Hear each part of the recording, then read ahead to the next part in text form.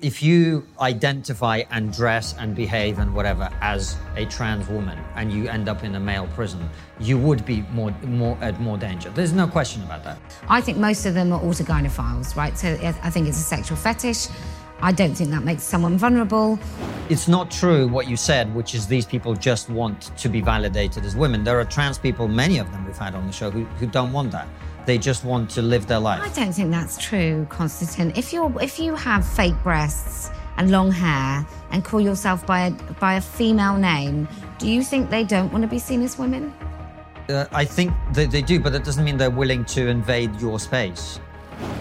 They will literally slice the breasts off a 13-year-old girl. They will do it. There's nullification surgery. Sorry, clarify, what is that, Posie? What, nullification surgery? Yeah. From the chin down, you get rid of your nipples, you get rid of your belly button, you get rid of any external genitalia, like male or female, and you just have it smoothed except for your pipe work. Like, they literally will dehumanize your torso. I was even going to go to Portland, which we had to cancel because there were credible death threats. Wow. Do you know who from or what organisations? Well, it was all Antifa. There's a man who's actually a famous model with his top down, with his fake breasts, shaking them at women, shouting, saying, "These hands don't discriminate. I will F you up." I ain't dancing to anybody's tune. I just won't do it.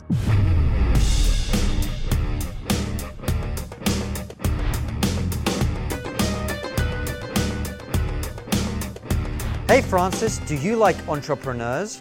Not really. What do you mean? What do you think we do at Trigonometry? Annoy people on the internet, cause meltdowns on Twitter, and destroy people with logic and facts. Right, stop stealing my catchphrases. It's facts and logic. I'm just saying, being an entrepreneur is against my culture.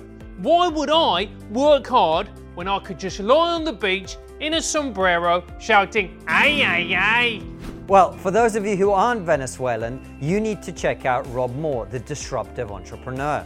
Rob Moore has been an entrepreneur for 16 years. He's built 7 companies, written 18 business and investing books, and now he helps creators, startups, scale-ups, and anyone wanting to build assets, income and freedom through information, education and inspiration.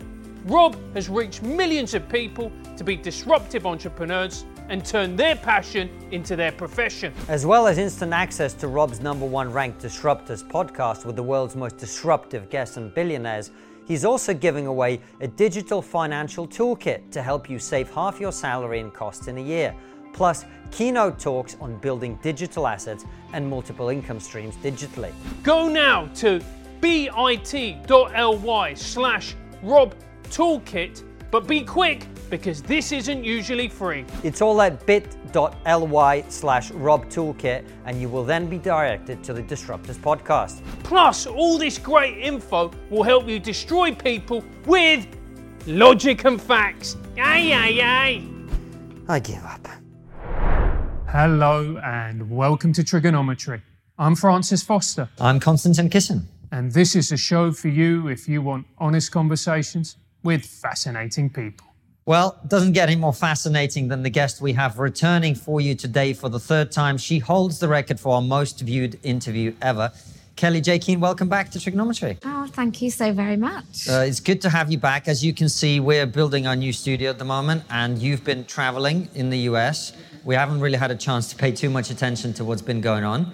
Unbelievable from us. How are you? I'm really good.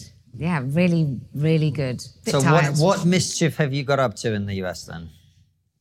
So I decided to do a tour, and it started in LA, went up to San Francisco, Seattle, Chicago, Austin, and then East Coast. And it was called Let Women Speak, and it really is just creating a space in which women feel that they can speak about what's happening in America, which is insane. That doesn't sound controversial at all, Kelly. It's, I knew I had to do it because it's the belly of the beast, right? So I was even going to go to Portland, which we had to cancel because there were credible death threats. Wow. Do you know who from or what organisations? Which Well, ones it was were all they? Antifa, but this particular guy was raising money to buy some weapons. And at other parts of our events, we had people that you could see had reinforced gloves on. Long story, like a woman got her fingers crushed and broken. It was just, anyway, going back to the story, it's about the numerous women, and we're making a documentary, so the idea is to record the dissent, because the most known documentary against this stuff is by a man who, I'm grateful that he's done it, but it is embedded in part of his other kind of agenda. And I want this to be a women's story because it's our language that's being erased, it's our bodies. And I know the children is a huge issue, but I don't want another episode in human history to pass us by when it's the story of women. Well, you're an optimist. Damn you.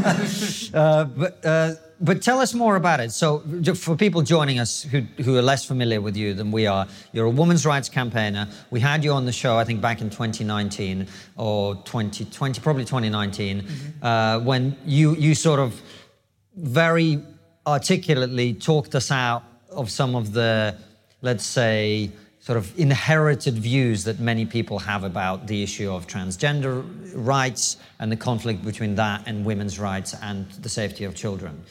So you go to America to talk, basically, about this issue. Yes. And what happens? So it's a jump off from the Speaker Corner events I do every month, the last Sunday of every month, and we started to do them around the UK, and America's massive. So what happens is, I say I'm going to be somewhere, I work with an organising team, local organising team of women. They get permits if they need them. Sometimes we just do guerrilla talks, which means we just turn up and hope we don't get moved. And women who feel that they can come out, do come out. It's not huge in number, but then I've got my documentary guy with me, and you're just given the microphone and you talk. There is no political affiliation. There's nothing that you can't say besides whatever is illegal in the location that you're at. So, that brings with it certain other risks. But it really is genuine free speech, tested, genuine free speech. And we don't seem to have that tradition as much in this country, do we? No, although Speaker's Corner's good, but now it's just populated by people talking about God of different varieties. So I did it because I recognised that women in the modern public square, which is social media, were censored all the time. We just can't talk.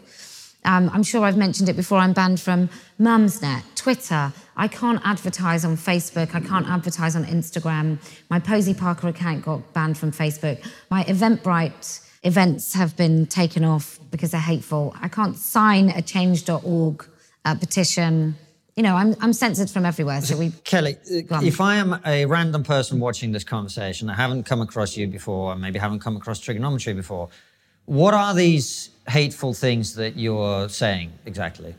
That women don't have penises, that men don't have vaginas, no man gives birth, that women's anatomy is to be named properly, and I don't want euphemisms. We're not menstruators, we're women.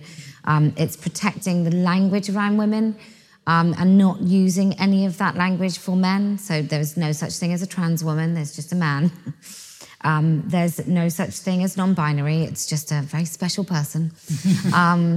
And so it's that sort of stuff. It's saying that we shouldn't transition children. So every part of our language and narrative that's being co-opted by this transgender ideology is something that I want to take back. I see. And remember when we did our first ever interview, we had a lot of back and forth. And I think it's fair to say both Francis and I have come much closer to your position since then, which is to your credit. But also, the one issue that I still feel that every time you talk about it is, what is it not? Look, It's a conflict between the rights of different groups. Is that what's going on here? Right? Yeah. You're not comfortable saying it like that? Well,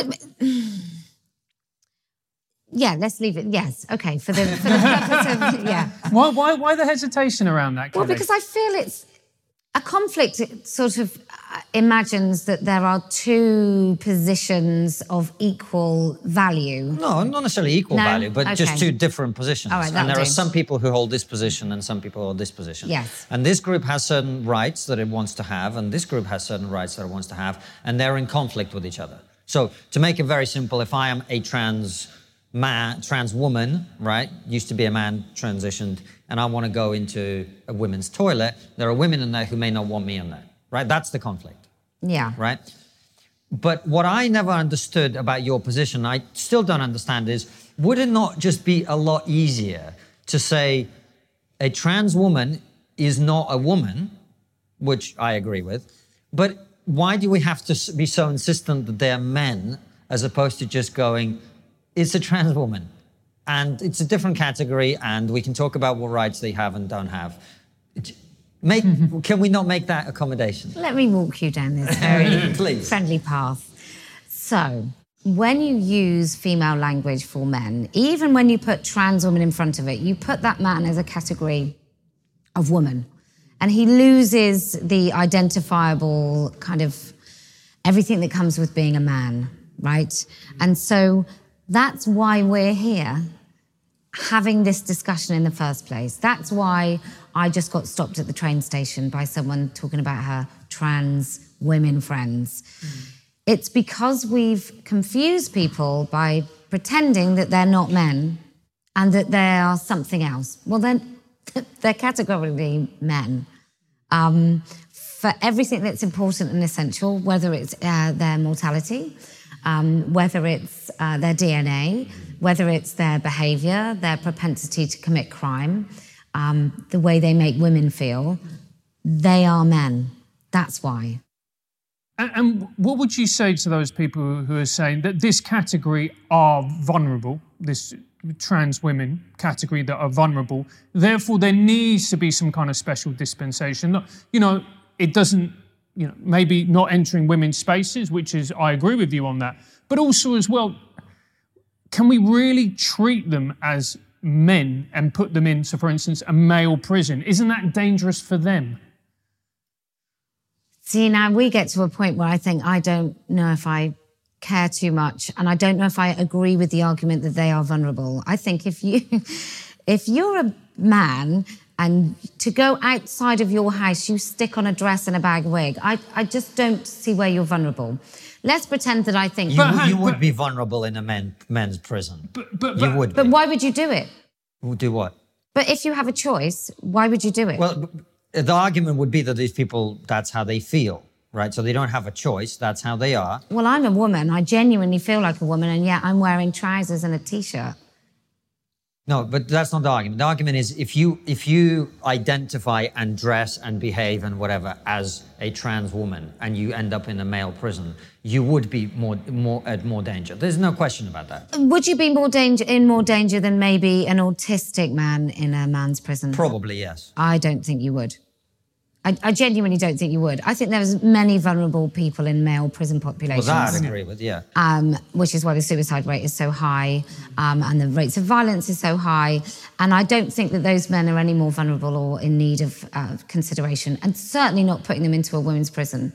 There is not a point at which... I wasn't suggesting that. No, neither was I. No, okay.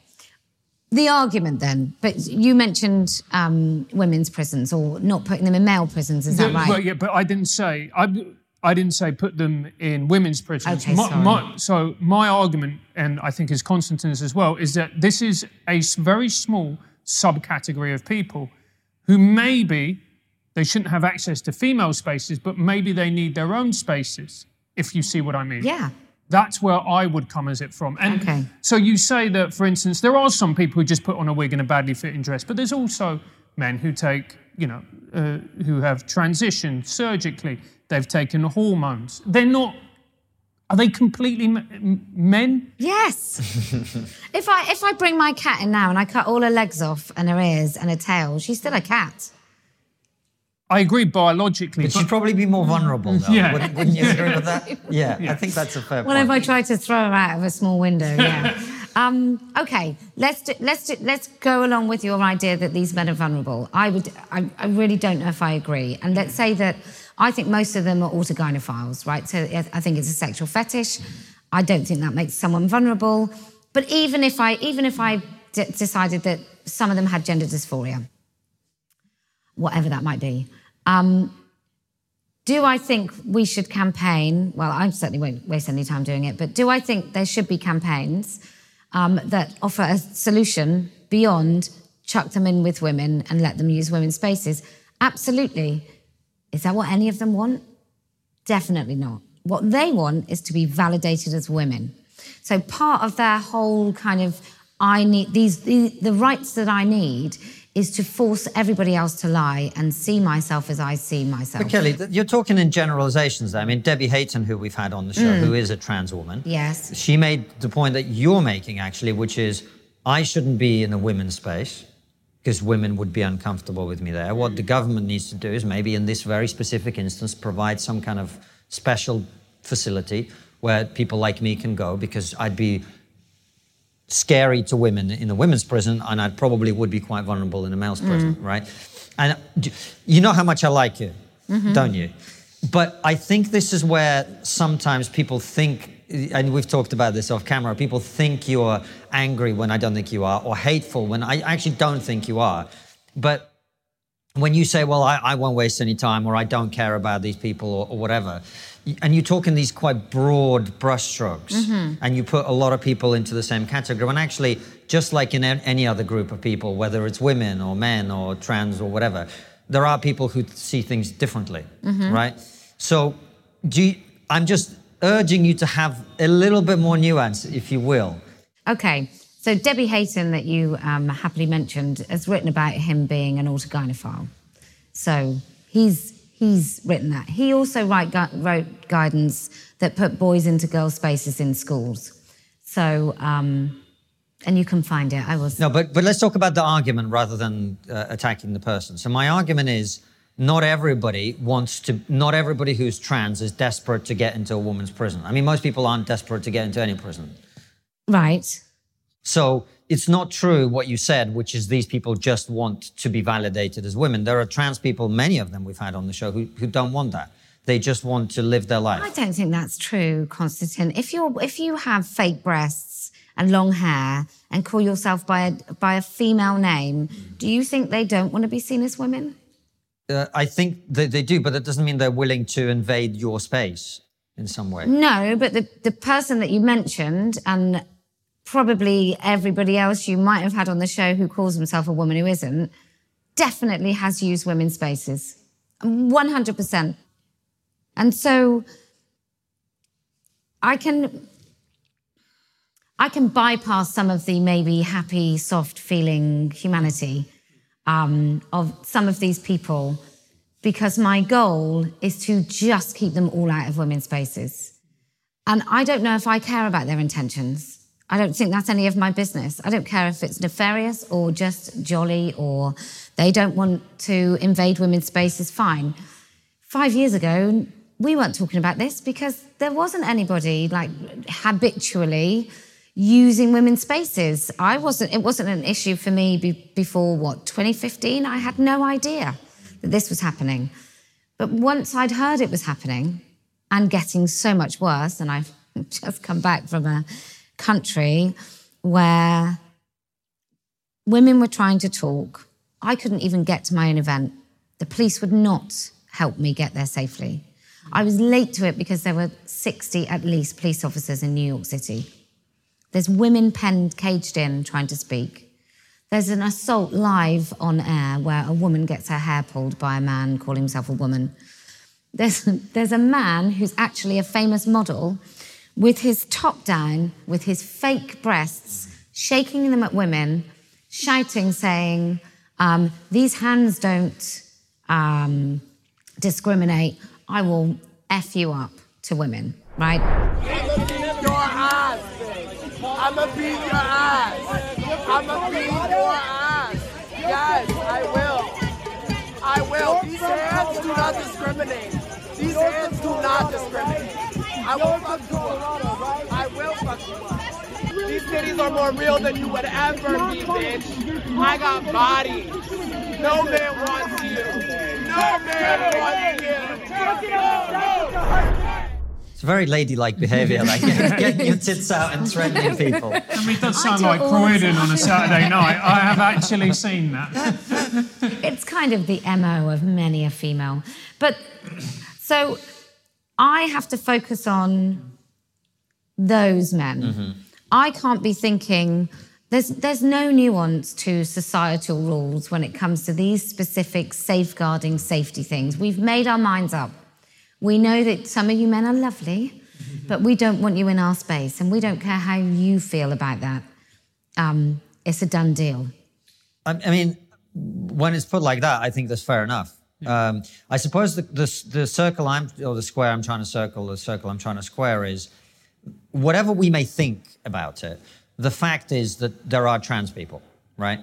And we're going to have to reckon with that one way or another. So I perfectly understand the point you make. I'm just wondering if, given that that is a reality that we have to deal with, if there's another way, or better way perhaps, to rise slightly, to look at a slightly bigger picture and go, what would be the constructive way of dealing with this? You know, because I understand, I'm someone myself who feels strongly about certain principles and sticking up for them, as you know. And when you're sticking up for a principle, it's always very natural to be like, this is the way it is. No, not one step back, in the words of the great hero Joseph Stalin, right? But what's my step back that doesn't cost women and girls? I'm not saying that there is. I'm saying maybe there is a step up where we just look at a bigger picture, like the third prison suggestion, for example, right? That's a way of recognizing, look, you want to call them men, fine. They want to call themselves trans women, fine. We have a special place where you go if you've committed a crime. Do you know what I mean? And that's a way of not affecting your rights. It's also a way of not affecting their rights, and everybody is unhappy. That isn't what any of these people are looking for. I mean, you know, maybe... not the campaigners and the activists and the advocates, like the individual rapist that goes to a prison. Maybe he's looking for a third space. But, I mean, that's what we're talking about. We're talking about, especially prisons, we're talking about people in a small environment, caged in. In America, we had a woman in Hollywood. She called from an LA prison, from the inside. And talked about what it was like. And these men are in their cells with them. And American prisons are pretty tough anyway. You have to do, as a woman, if you have to go to court a lot or you're in isolation or whatever, you basically have to do they have to do cavity searches where there's like 50 women at a time, and you have to pull yourself apart and you have to cough and all this stuff. So it's, put a man into that. I mean, it's degrading, humiliating, vile. And then on top of that, you've got a man who will then rape you as an inmate. And this particular girl thought because she'd annoyed one of the staff, that's why she got a man in her cell. That's awful, obviously. So third spaces, yeah, if people want to campaign for it and there's money, go for your life. Just not women's spaces. Well, that's fair. Yeah. That's fair. So, look, one of the things we talked about before, you're giving me the smile, but we always have this debate, and I think people should, particularly people who like and respect each other, because otherwise it's all kind of, you know, there's the TERFs, and then there's the TRAs, and they're all talking just to themselves, and there's no genuine discussion, right? I think it's important. I do too. To have this discussion.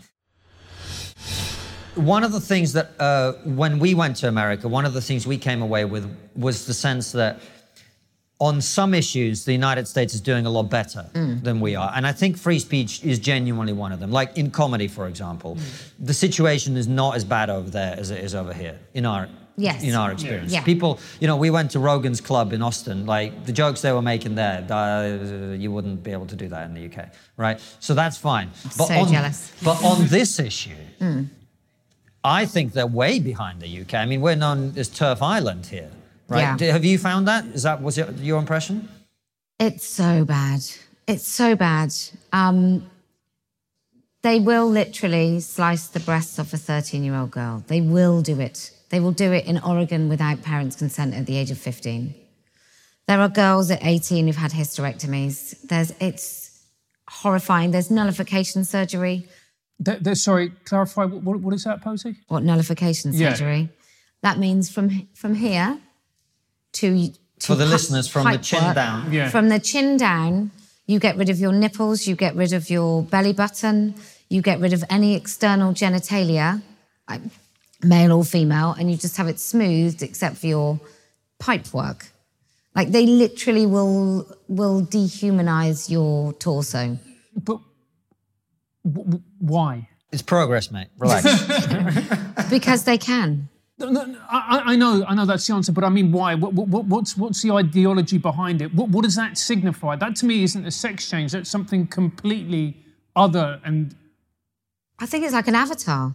I think you become an avatar. I think transhumanism is a something that sounded too bonkers a few years ago, and I think it's really real that people are trying to get rid of the human from their bodies. Is that a kind of non-binary thing where you just say, well, I'm neither male nor female, I am this separate category, so therefore I am going to remove everything? Is that what it is? I suspect it is. I mean, non-binary surgeries, especially, well, for girls all the time, they have their breasts removed. I mean, there's such a war on breasts.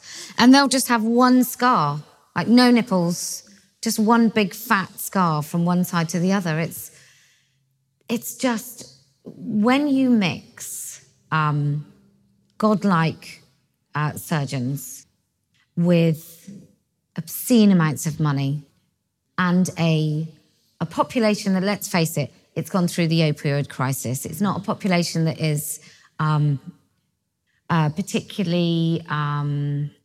averse to medical treatment. Thanks so much. I couldn't think of the word averse. But they love it. They put their kids in counselling, like at age 10. They are infantile when it comes to parenting. They're losing so many of their parent rights. I went to a rally of a woman that went viral for speaking at a parents' rights, speaking about parents' rights in a school board. And you had I did stand in front of all these American flags. I looked like I was about to announce my presidency.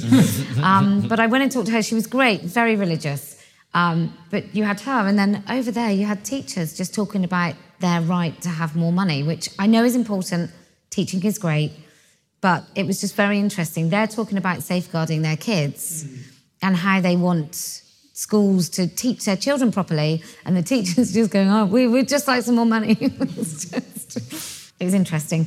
But yeah, there is something about the American completely, especially the Democrat, who doesn't seem to be very grown up. Mm-hmm. You know, they don't even have good holiday for when they work. It's a very interesting kind of powerless situation where people feel this weird sense of power with guns and free speech and so on. But for me, it felt a lot less powerful as an individual than it does here. Kelly, do you think in many ways it's kind of the dark side of the American dream? I mean, if you can be anything that you want to be, I mean, that is the American dream. You go to America, you live in America, you have this chance, you have the dream. Yeah. Then surely... Maybe it is. Maybe it says you can be anything, including like something catastrophic. Like maybe that is the freedom that they've asked for. But the trouble is when it's just the money and it's just kids in medicine. Like I don't even agree that surgeons should be. It should be ethically acceptable for surgeons to make women's breasts like skin stretchingly massive, or that you can make someone's arse like so they can't fit in trousers. I think those things are quite unethical, but it's kids. It's like, and it's so many kids in hospitals up and down the country. They are slicing the breasts off of these girls, and it's just butchery and barbarism and insanity.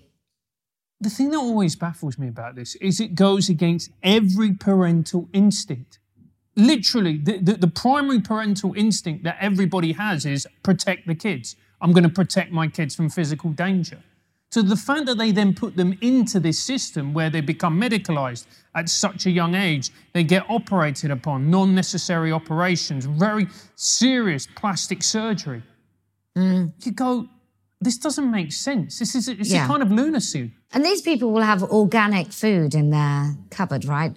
And then they'll rush down to do the 5th COVID vaccine, or they'll put them on puberty blockers.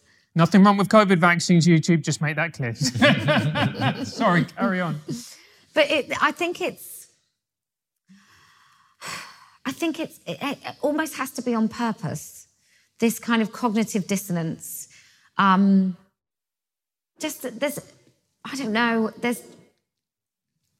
don't know how to express it, but there is a feel of, I guess it's the coddling of the American mind, right? There is a feel of that in many places. And the people that don't feel like that are called stupid and xenophobic, racist, ignorant Americans. And everybody else is a little bit on board. So I've got a cameraman who didn't really know much about it, and and he saw Blue's Clues. So Blue's Clues is a kids' cartoon of animals, and it's terrible, but it's a dog called Blue, I think, and he sort of helps the kids. And there was a cartoon of a pride parade for, preschoolers, because that's what we want for our kids, headed up by a drag queen. And on one of the pride parade floats was a child beaver, I don't think this is a mistake, with a double mastectomy. It's 2 scars, 4 kids. A beaver? A little beaver, there might be pandas and bears and whatever, all the characters in this cartoon. With a mastectomy? A beaver? Why does a beaver need a mastectomy? Because they're a trans kid in the They're a pride trans parade. beaver? A trans beaver. Right. I thought it was an interesting choice of character to do that to be honest. But yeah, this trans beaver, and I sort of showed him, he's like, what? And then about 2 minutes later, he goes, checked on Snopes, it's real. I was like, I just showed you. Of course it's real. So they're grooming these kids into this. I don't even know who ultimately benefits, or whether it's, like Jennifer Bielek has written a very well-researched article about where the money's coming from and who makes it. Well, there's money in doing the surgeries and giving the drugs and everything, and then there's ideology. And then there'll also be parents who, Francis talks about how, well, this goes against every instinct, but I think the hammer they clobber them with, well, if you don't do this, your kid's going to commit suicide, I think. And that's how they get you. Yeah. And actually, even if you know that isn't true, your friends might not talk to you anymore. Yeah. The school might not talk, might do it behind your back and change your kids' pronouns. The counsellors, doctors, everyone, everywhere you look for help, they basically tell you you're wrong. And you can even get your kids taken away. Yeah. And are you pleased with the progress, relatively speaking, that we're making in the UK? The changes to the Gender Recognition Act, the shutting down of the Tavistock, and the fact that people are suing them for malpractice and so on. Yeah. We've had a few wins in the UK on this issue. Yeah, I'm happy to say that I've had a little bit to do with some of them. The Tavistock, we put some people in the House of Lords who then started working with other people. That's about as much as I can say. There's some significant momentum, but that's because we didn't let it go that far to begin with. And that's because you had women on all different sides of the political aisle who are willing to speak up. Obviously, the women on the left aren't willing to work with anyone else, but they are still willing to speak.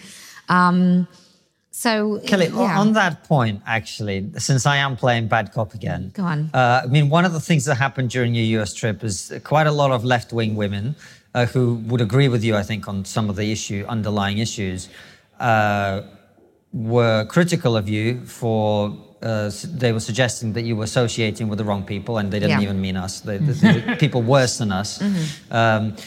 So there was some suggestion that there were proud boys at your events and all of this. What say you to that? Well, I was relatively proud myself. It was great. Proud girl. Yeah. I think there was an ex-Pride boy at one or two of the events, but it's a free speech event. Right. Anyone is invited. The trouble is that what they want is they basically want me to take the knee. They want me to disavow people. They want me to comment on what women say. And I'm just not doing it. I'm not going to disavow them. It's none of my business. They're not anything to do with me. I'm not associated with them. It's a free speech event. I'm not going to start playing the disavow, disassociate nonsense game, because then what happens is, what if I don't disavow someone? Then I'm immediately assumed to have a proper association. So I'm just not going to do it. They can basically whistle for it, which they have been for about 4 years. The most merciless, relentless, vile, consistent attacks have been from women on the left. It's just, I just feel like going, just get a hobby, love. Like, just, if you want to make me irrelevant, and you want to make people stop listening to me, do something better. I dare you. Because then I become nothing. But they know, I think they know that can't be done. And that makes me probably sound as arrogant as they loathe me for, because I've worked very hard to make sure that what I offer with my events is a genuine space for any woman to speak, and men, but mostly women. And I don't think that there's anything more powerful than people just being able to scream into the ether about the insane amount of silence they've had to endure because they can't speak. And what do you mean, but that they can't speak? Where can't they speak? At their jobs, sometimes in their own homes. I met women in America who said, how do your kids get on with it? I can't talk about this in front of my daughter. Like, I'm really worried. She knows I'm here. I was like, how old is she? She's like 14. I was like, you're scared of your 14-year-old daughter? I met loads of women like that. It's not unusual. And in this country. I mean, teenagers can be vicious. But isn't that part of the problem, what you've just said right there? Yeah. Is that people are intimidated by their children. Yes. And that is a real part of the problem, whereby essentially a child can railroad an adult into making a disastrous decision that is going to negatively impact them both emotionally, psychologically, biologically for the rest of their life. 100%. I couldn't agree with you more. It's I sort of figure my role as a parent is to raise my children to a place in adulthood where they can live on their own. And when they're little, you think, I never want them to move out. But when they're teenagers, you think, I love you very much, but it's you're really building up to be someone who should leave. But you want that for them, because life is amazing when it's your life and you make your decisions. So that's my job as their parent. I don't care if they like me. I don't care if they like me at all. I don't need them to think that I'm anything other than someone who will be there when they need it and will not take any crap. And loves them, properly loves, like any parent I know we die for our kids. So, and everything I do, I see through the lens of how I love my children. Like that's everything that I do. But frightened of them? No, not in a second, no. And the other part of the problem, and I'd be interested to get your opinion on this, isn't it also as well, and I used to see it with teachers all the time, they want to be their kids' friends. Yeah. And you're like, they ain't your mate. I know, one of my teachers asked me out for a drink. I think it was probably something else. Yeah, I'm not sure it's friendship he was after. Yeah. I was about 17. He was like, why don't you come to the pub? I was like, ooh, no.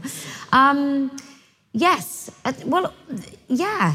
I think teachers, maybe if you're in the profession too long and that's the only thing that you've done, maybe you forget that you're 20 years older or even 10 or the adult in the room. But I mean parents as well. Parents who want to be friends with their kids. They dress up like the exact same way and then they go out together on a night out. And you think, isn't that part of the problem as well? That nobody wants to be the adult in the room because being the adult is unpopular because you have to make difficult decisions. Well, and when you say parents, I think you're being very kind because I think it's mothers. Yeah.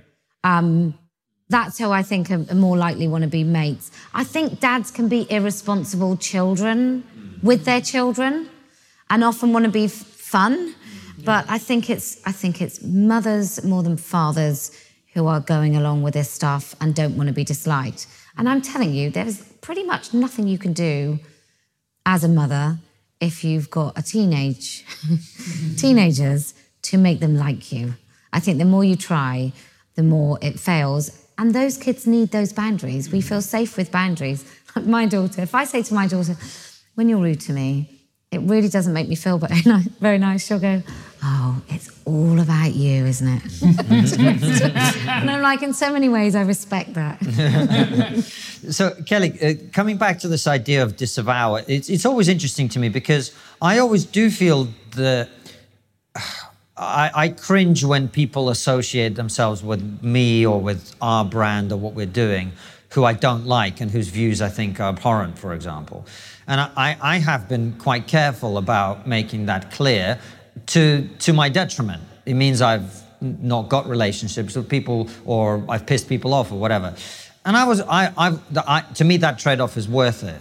Why are you adamant that you don't want to say, or at least say, well, look, you've said this thing, that's your free speech, but actually, I don't agree with you and I'd rather you weren't here? Because if somebody stood up on my platform and said something that I didn't agree with, then at that moment, I might do it. Okay.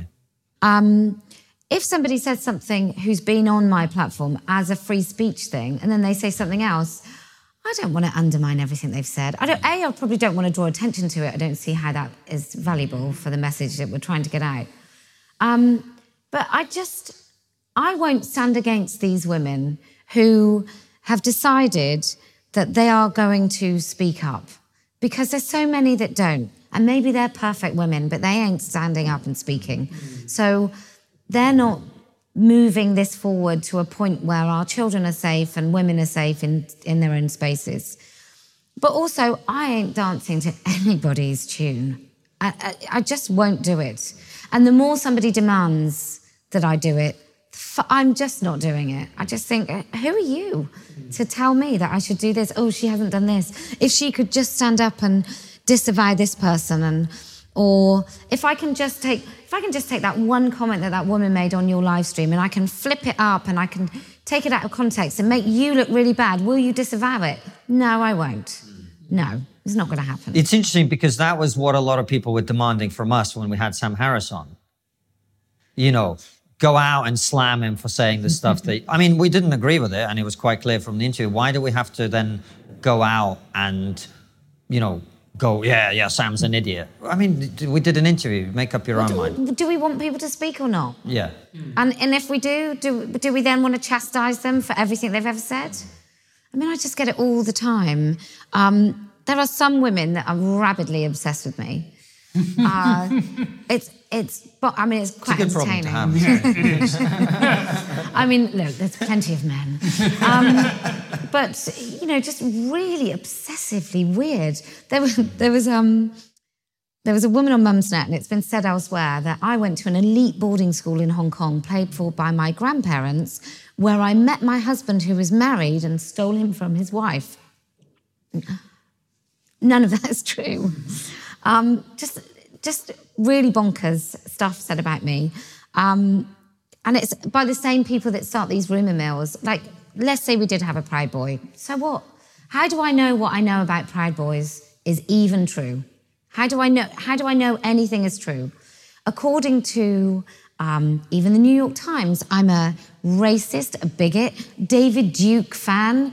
I've married Richard Spencer in another life. You know, just all these things are said about me and I know they're not true. How on earth could I possibly rely on information about other people?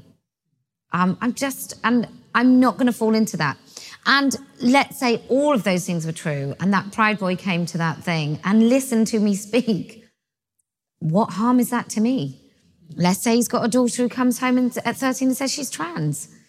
Maybe all the goodness in that exchange comes from me into him and his life is better for it.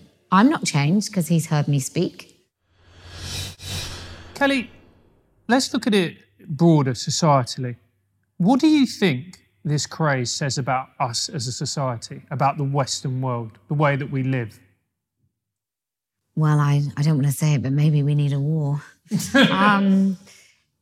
Maybe we've just got... What you wish for. Well, maybe we've got too much. Maybe we've... there's a part of me that thinks the collective kind of forward belief of religion and faith and community. Maybe it means the void is filled by something. Maybe we are human. The fact that there are so many religions and creation stories in every single part of the world tells me that it is a human necessity to create answers that we don't know we don't know the answers to. Answers to the questions. To answer questions, yeah. Thanks so much. I'm very tired. Sorry, I feel like I'm over-helping. No, it's great.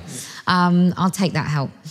But maybe that's what we need in order to function. And we've had collective belief before, so there's something in that.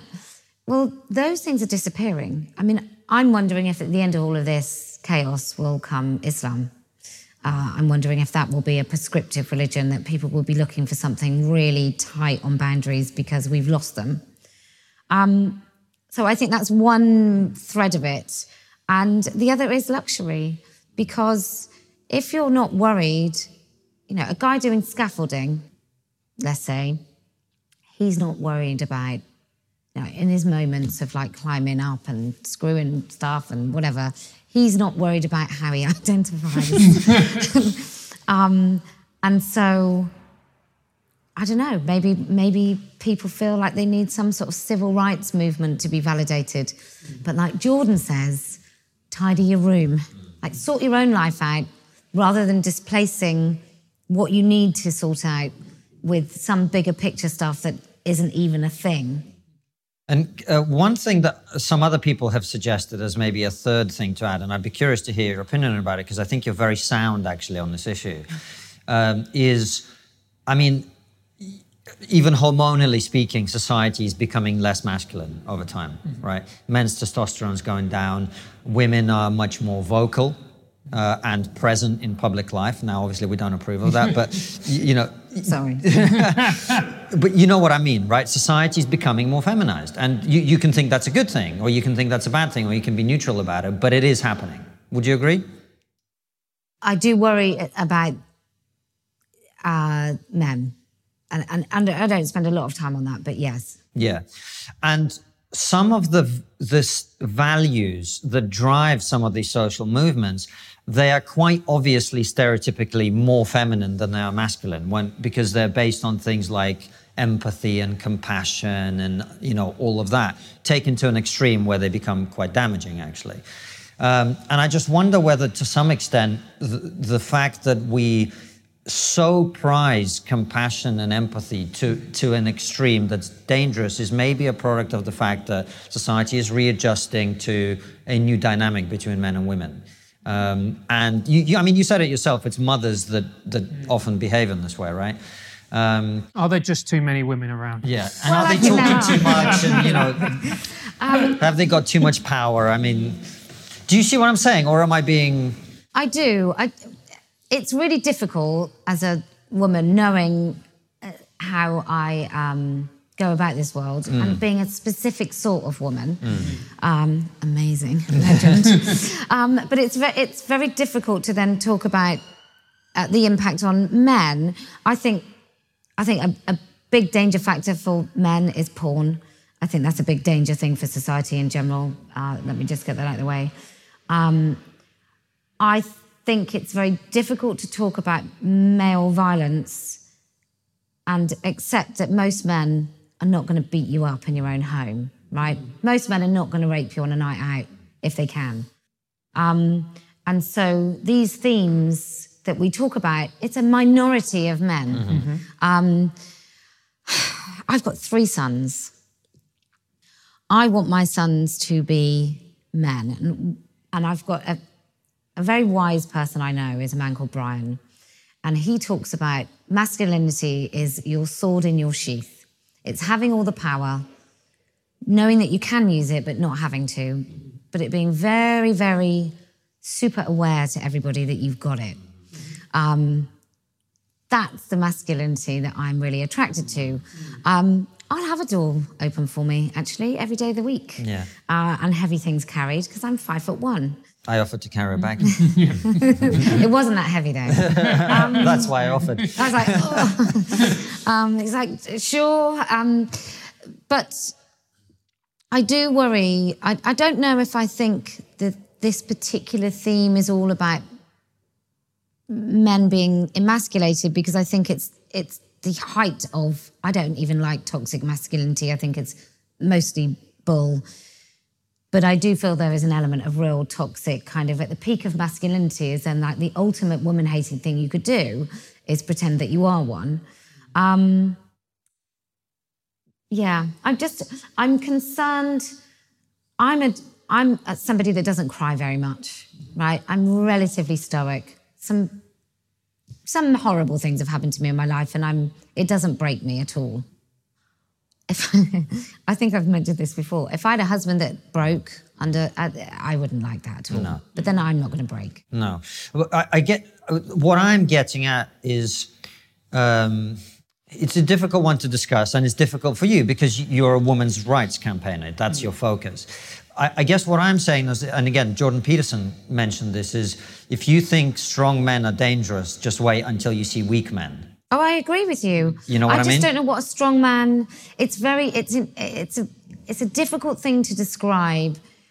What does a strong man look like? I think a strong man takes his responsibilities as a father very seriously. Yes. I think a strong man wants to protect the mother of his children as well as his children, right? And then my role is to protect my children and maybe look after my husband. My role as a wife is to serve him, and his role as a husband is to serve me. And that will, of course, make a difference in the way that we do that, because I had babies. My role, my reproductive role is to have the babies. I can't possibly think that something so important wouldn't have an impact on the rest of my personality and life. And I mean even childless women. I think we have instinct, which I like to call like legacy memory, which is we bring the experience of our ancestors, not in a kind of like kumbaya spiritual way, but just I believe that if you can have instinct that is informed in your genes and you know how to do it, then why wouldn't you carry anything else from previous generations? Why wouldn't it be sort of in your blood and your bones? So I do get you, and I think you're right. I just wonder if some of the things that we had to change for women to be considered equal, because our society is set up on the structure of success and finance. So in order to have autonomy, you have to have money. But in order to have a baby, you have to rely on, as a woman, you have to rely on somebody to provide that money. And I've got women who are like, I wouldn't rely on my husband. I was like, well, the state then? Is that different? Is the state not the patriarchy, if you're saying that your husband is? I mean, I'm all up for relying on my husband for cash. It suits me fine. But so we had to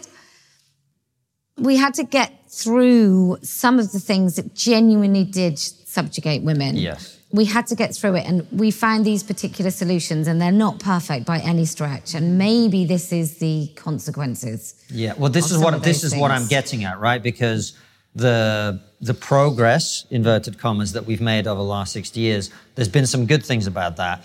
But like when you start pulling on the sweater, you don't know which lines are going to come out of it. And it just seems to me that what you're talking about there is considered trad nowadays, which is the idea that a man and woman get together and have children and look after each other in different ways. And, you know, Louise Perry, I don't know if you're familiar with her work. I am. She wrote a lovely article about me in The Spectator. Yeah. Is that sarcasm? No. No, yeah. It was really nice. Yeah. And her book is very good. And I think her book is basically making this point. It's like the sexual revolution had its benefits, but look at this. Not great, though. I mean, I don't know too many women who have a good time in a short relationship. Quite. Yeah. Quite. But that is now the standard for young women. Yeah, I mean, they've been, both men and women have been coerced into thinking that there is fulfillment in numbers. By the way, you know what a lot of women don't understand, I think, is that it's not good for men either. No. It's really not. It's really not. It doesn't make men happy. There's a small minority of men who are happy with it for a while, and then eventually they have kids and settle down with somebody. But for most men, it's not good either. No, I don't think we think about this. I mean, I just think about the physiological kind of exchange that happens, if you like. And I do feel women are shortchanged. That is beautifully put. But society is telling them that actually this is empowering. It's so nuts, though, isn't it? It's, I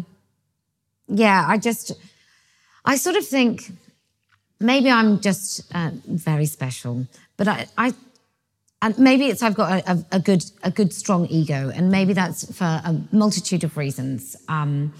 But I've always been of the opinion that I get to be happy. I get to do things that I want. I don't have to fit in with other people.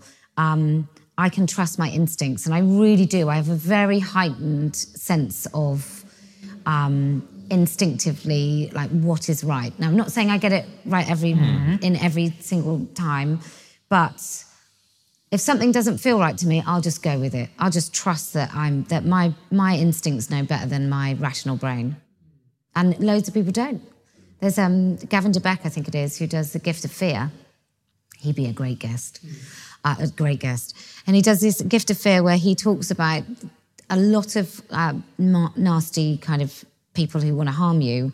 They will rely on your sort of sense of politeness to justify to yourself why, it's all right if I let him follow me in through the shared door at the bottom of the entrance. I won't ask. So it's he talks about the gift of fear as something that, you don't see a mouse a mouse when a cat comes along, think, oh, well, maybe they're friendly. They just trust their instincts, and I think we've lost that somewhat. Sort of ties into the entire thing of your work, really, which is you're like, this, we could be polite, but actually we need to protect this. Is that where you're coming from on it? Yeah, pretty much. I think I talk about this on my channel. Most women you will meet have had an episode, an experience in which they're in a toilet or a changing room, female only, and then they hear a man's voice. And it happened to me when I'd flown back from the States a couple of years ago. And a guy came in, he wasn't speaking English. He went in the toilet next to me. He was really loud. I don't know whether he was talking on the phone or whatever, but I instinctively just did this. And I didn't, and then I'm waiting. And it's quite a long time, and I'm just waiting. And then when I do start breathing, I'm like, just trying to breathe quiet until that door shuts and he's gone and I can hear his footsteps walking away. You can't pretend. Nobody can tell me that changes if that male voice is accompanied with stilettos. It's just not true. Probably makes it worse in some ways. What do you think? We don't try to focus on personalities on the show generally, but we have somebody running to be an MP in this country, Eddie Izzard, who I think said that we just don't, I can't remember the exact words, but it was something along the lines of, it's the 21st century. What was it exactly? Does anyone remember? No, I can't remember what Eddie said. It was something along the lines of, we just all need to not get with the program, but it was language of that type. Do we need to get with the program? No, I think Eddie needs to stop copying my look. I'm going to run against him. So if he runs, I'm going to run as an independent against him. Yeah. And maybe I'll have prosthetic limbs. Do we need to get with the program? No, I think Eddie Izzard is definitely is an AGP. He's talked about it. I used to feel quite sorry for him because he does talk about this. So, I mean, you might have to fact check it, but he was in a documentary where he talked about his mother dying when he was quite young, and he looks for her everywhere. And I do believe that is the instigation and the start of this particular fetish. But no, it's so offensive wearing fake breasts and then calling yourself a woman. It's so offensive. I mean, it's years ago, that would just be like a comedy sketch, right? A man wearing fake breasts. And now he's running for Parliament and bloody Russell Crowe is tweeting about it. Oh, you make a great MP. Yeah, come on then. Let's have that. Let Eddie bring the conversation, because the beautiful thing about so many of these narcissistic men is that they have no idea that when they speak, they reveal everything that I can't possibly tell people. But if I just show them Eddie Izzard talking and wearing fake breasts, that tells people mostly all they need to know. I'd be interested to see that that debate. I mean, it would make for great content. We'll happily have you both on to talk about it. Yeah, we'd love if that. you both stand, we would be fair to both of you. Yeah, Francis exactly. used to open for Eddie on tour. Yeah. Oh, he was so funny. Brilliant comedian. Brilliant. I was so gutted. One of the greatest comedians this country's ever produced, undeniably. When he talked about himself being a male lesbian and no, they're not a woman's clothes, they're my clothes, and all that stuff, and like, come on, it's on tape, man. He used to call himself an all-action transvestite. I know. I could repeat his stand-up because I absolutely loved him, and I just think it's like the Douglas Murray analogy that he got the train got in the station and he just crashed all the way through.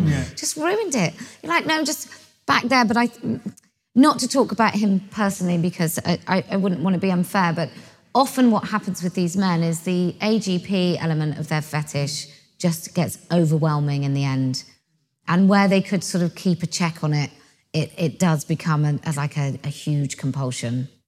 Well, if you both stand, we would love to have you both on for a genuine discussion, not a bitch fest or anything, but an actual conversation between two people who clearly feel very differently about it. I wonder if he would, actually, because out of all the people, I wonder if, because he's intelligent, erudite, I'm sure he could construct... He doesn't shirk a challenge. No. Yeah. He really doesn't. So, I'd love Eddie, him to. if you're watching, fair debate, the opportunity is there. You can come and talk about it. Kelly Jekin, absolute pleasure to have you back. Before we go to our last question, actually, I suppose the question for me is, what is the end goal of your work? What does it look like? Is it a set of laws? Is it public policies? What do you want? I want no more children to transition. In fact, I would like for there to be a prevention on anyone being able to transition without at least 3 years of intense therapy post 18. So they couldn't transition until they were at least 21, preferably 28, because that's when your brain is fully developed. I want the GRA to be totally scrapped. I don't want any such thing as a man calling himself a woman-in-law or vice versa. I would... I've got quite a list. She came prepared, mate. Yeah, exactly. I would like no more female language used for men at all. Like, if you want to do it in your private conversations, that's fine, but no government, no school, no government, no NHS, no nothing, no official place in which we erase women's language or replace men's language with women's. Aside from that, I don't know, a knighthood. But yeah, it's just. I want us to return to truth, and not my truth or your truth, just the truth. That's what I'm interested in. Yeah. Lady Posie of Turfdom. And we always finish our interviews with the same question, which is, what's the one thing we're not talking about that we really should be as a society. And we'll do some locals questions in a second as well. Yeah. Sorry, Kelly. Well, I think I said paedophilia last time. I think that still needs to be talked about, but I will introduce the concept of parental rights and parents understanding what their rights are and responsibilities, which are first and foremost to their children, and not to be sidetracked by what experts or the state tells you is good for your kids. It's a very good point. Yeah. We're going to do a few of your questions for locals that you've asked on there that only you will get to see. So join us there. But for now, Kelly J. Keane, thank you so much for joining us. And we'll see you very soon with another brilliant episode like this one or Raw Show. All of them go out at 7 p.m. UK time. And for those of you who like your trigonometry on the go, it's also available as a podcast. Take care and see you soon, guys. I'm a teacher, teenager. She teaches teenagers, and have some trans students, trans as inverted commas. How would you address these girls who are minors if you were in my position?